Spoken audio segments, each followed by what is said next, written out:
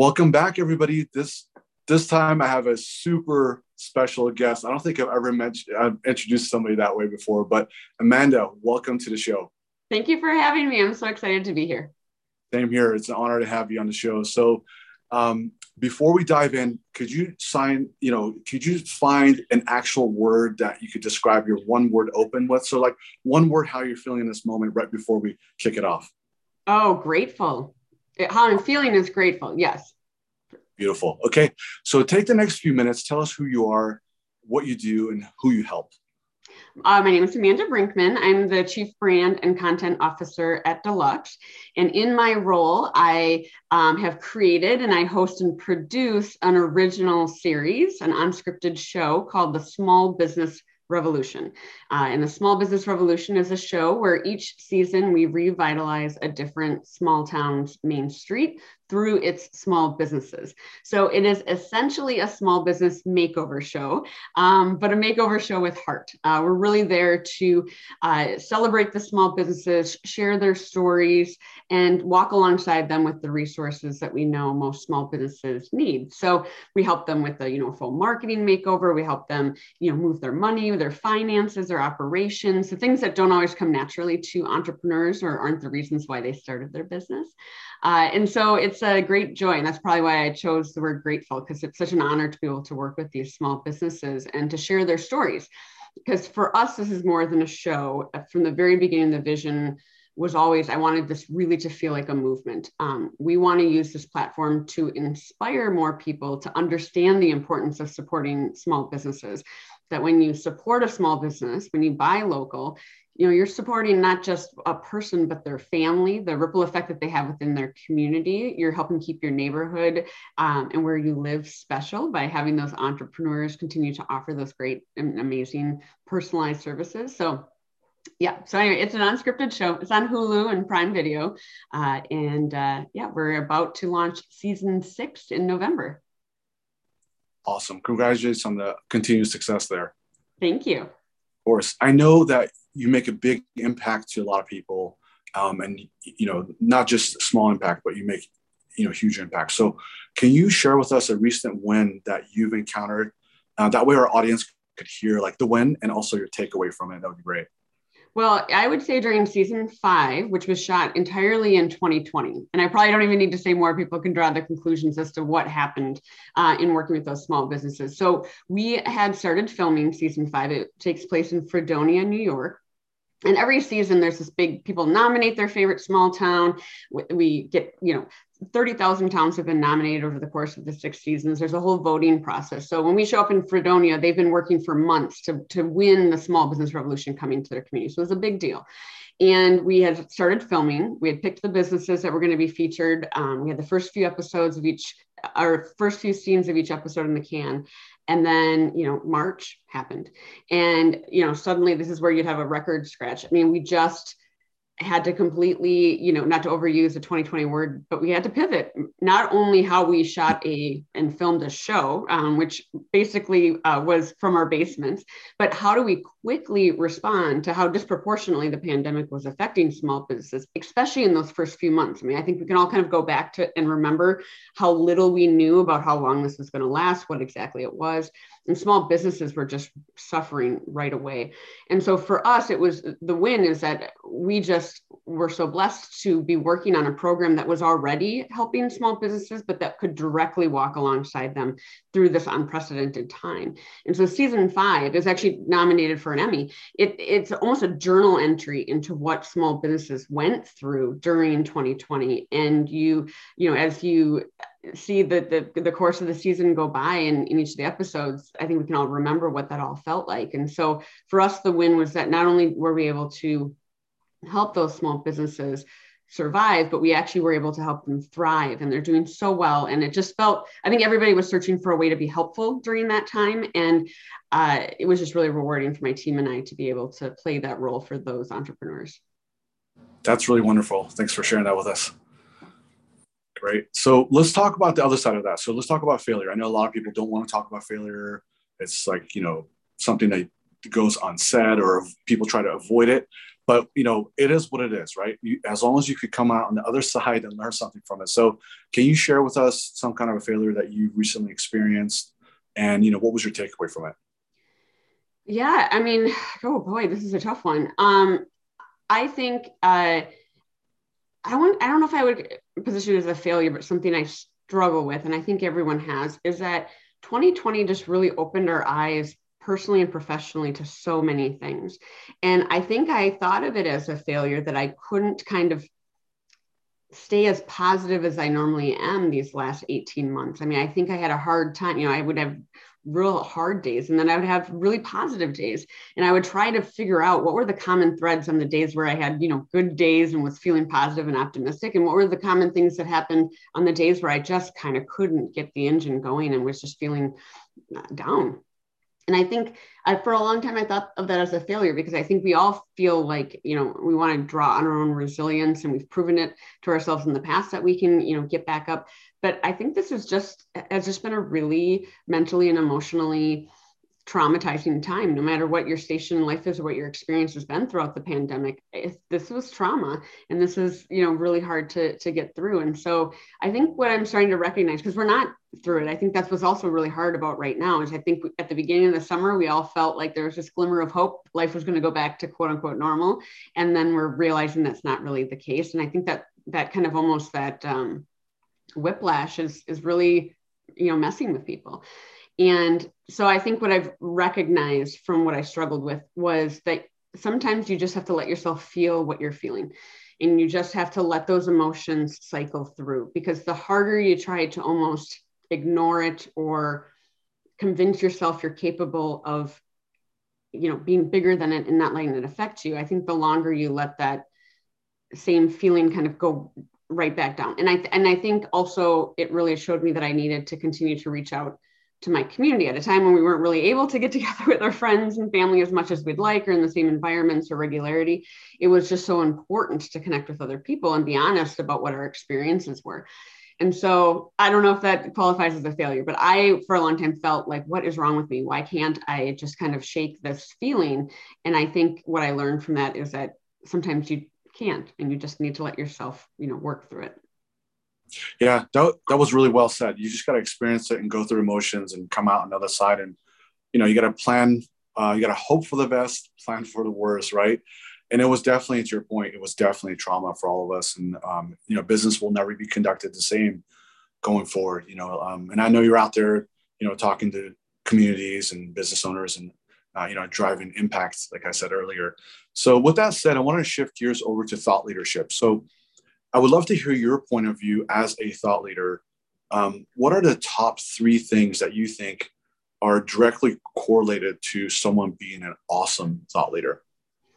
Oh, being an awesome thought leader. I think being open to the fact that you yourself as a person and professionally will never be done growing or knowing things. I think when we see, even the division we're experiencing within our country, I think a lot of that comes from the fact that as humans, our nature is to be homogenous. We want to spend other time with people who agree with us and that reinforce how we think, because our human instinct is to be affirmed for what we believe rather than challenged. And I think thought leaders are able to always be open to other opinions and continue to try and round out their understanding, to do the work around understanding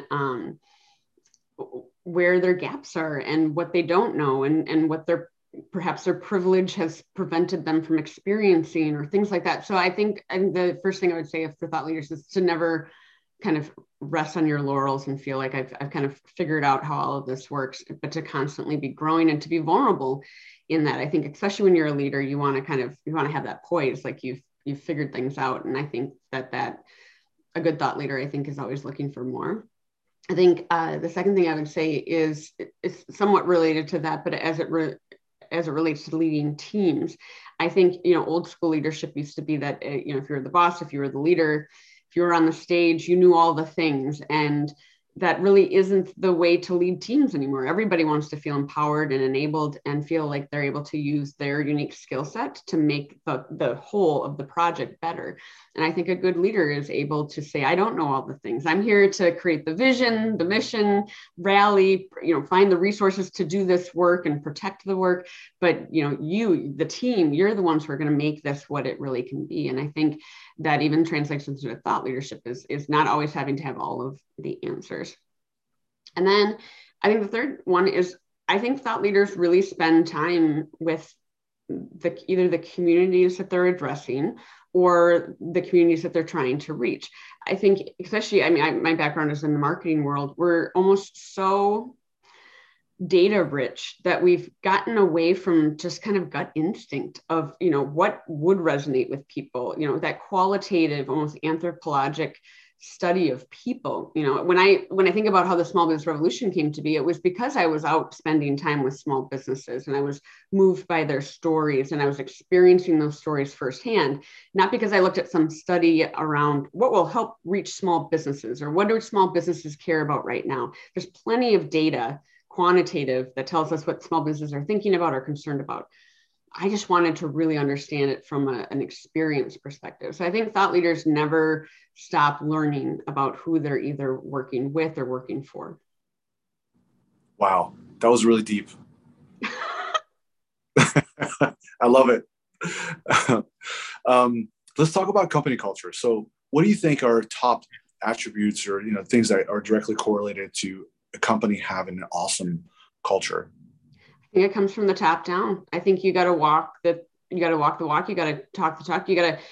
Sometimes I think leaders will sometimes, they'll say the right things, but that old saying, I remember my mom used to always say that your actions are so loud, I can't hear what you're saying or whatever. I'm messing that up. I always mix up analogies and metaphors, but I think it comes from the top down. Like, what is the leader's actual behavior? You can say you're trying to do this thing, but if you're making decisions that are counterintuitive to that, I think people can feel that. They can feel that authenticity. And I think the more real you are as a leader, I think culture comes from, if you want your entire organization to want to be a part of the solution and the way forward. And I think the way you do that as a leader is you inspire and you become someone who people want to work for and help be successful. And that service or servant leadership is really important, where people feel like you're not too good to roll up your sleeves and you're doing the work and you care about each individual as human beings. And I think that's just hard to create in a PowerPoint document about mission and vision and culture. I think it's really about the proof of those actions. And so company culture is a hard thing to pin down. And I think it's an evolution and a constant. I think every company is always seeking out how to continue to enhance that. Awesome. So let's talk about time. So I know you mentioned, we're going through trauma right now. And last time we went through this in business was 2008, which was, it was just as bad in a different way. If you could go back to 2008 when all that was going down, if you could give yourself one piece of advice, what would you say to yourself? Oh, that's great. I think, I'm not sure if this is advice for myself, but it's certainly something that we have observed for small businesses, which is, I think small businesses recognize, the old adage that you should always, personally have savings for that rainy day, 6 months to a year of living expenses in case anything ever happens with your employment, et cetera. And people may have been personally subscribing to that theory with their personal finances, but we really saw that was why small businesses suffered so much, both in 2008 and then again during 2020, was that they just did not have the cash reserves for an emergency like this. And that's hard. That's far easier to advise someone have cash reserves than to actually make that happen, especially in the restaurant industry where margins are just, razor thin without something like this as a pressure on your business. So I think what we could have learned from 2008 that would have been applied to 2020 is that you really need to always kind of have your business structured in a way that when there's pressure on it, you can go right to the places where you're the most profitable to keep the business afloat and to have that emergency funding to draw upon, that you can't kind of rely on monthly revenue. You have to kind of have a bit of a runway for yourself.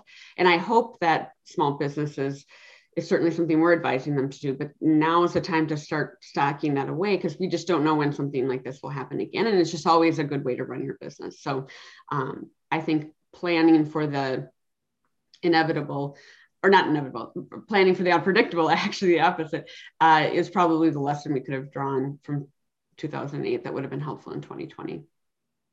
Absolutely. That was really awesome to hear. And I had another thought leader on here, and she was saying, with everything that's going on now, expect the unexpected going forward, right? Mm-hmm.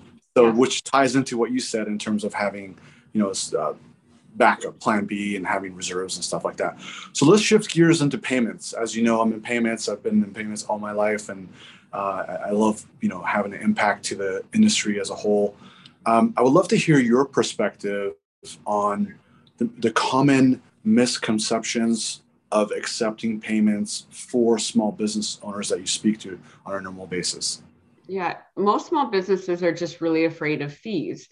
It isn't surprising that small businesses would encourage cash transactions. And I don't know that a lot of consumers realize that either when they're paying for a credit card with a credit card. It's obviously far easier and more convenient for us as consumers, but I don't think they understand the burden of that on a small business. And I think that the processors that are working to make that not so burdensome on small businesses are ahead of the game. And I think that's really smart. And if there's a way to aggregate those fees or pass along the fees, if there's a ways to be creative about it, so it isn't coming right out of the small business's profitability on each individual transaction, I think that's smart. I think small businesses are really also leaning towards technology that makes it easier for them to accept multiple payments. When you look at both at the register, online, they want something that's not only easy, but is easy to reconcile in the background. And so the easier that the technology is, and just, again, spending time with small businesses, if you just, spend time in a restaurant for a day, you can see where some of those gaps in the process are, or where it's burdensome for the owner. And so it's just about ease of use. And then again, really looking at kind of that fee burden as it relates to the small business themselves. They want to be able to accept all kinds of payments for, again, the ease of kind of that customer experience. But how do we make sure that that isn't at the expense of the small business? Awesome. And from your point of view, when you're, helping these businesses across the United States, do you see any specific pain points that our audience could walk away with? And if they're in the payments business and they're listening to this, they're like, because we have a way of thinking about it because we're in the business. We think about things differently than the actuality to what it represents for business owners and what they care about. So I would love to hear your point of view on the common pain points when it comes to accepting payments also.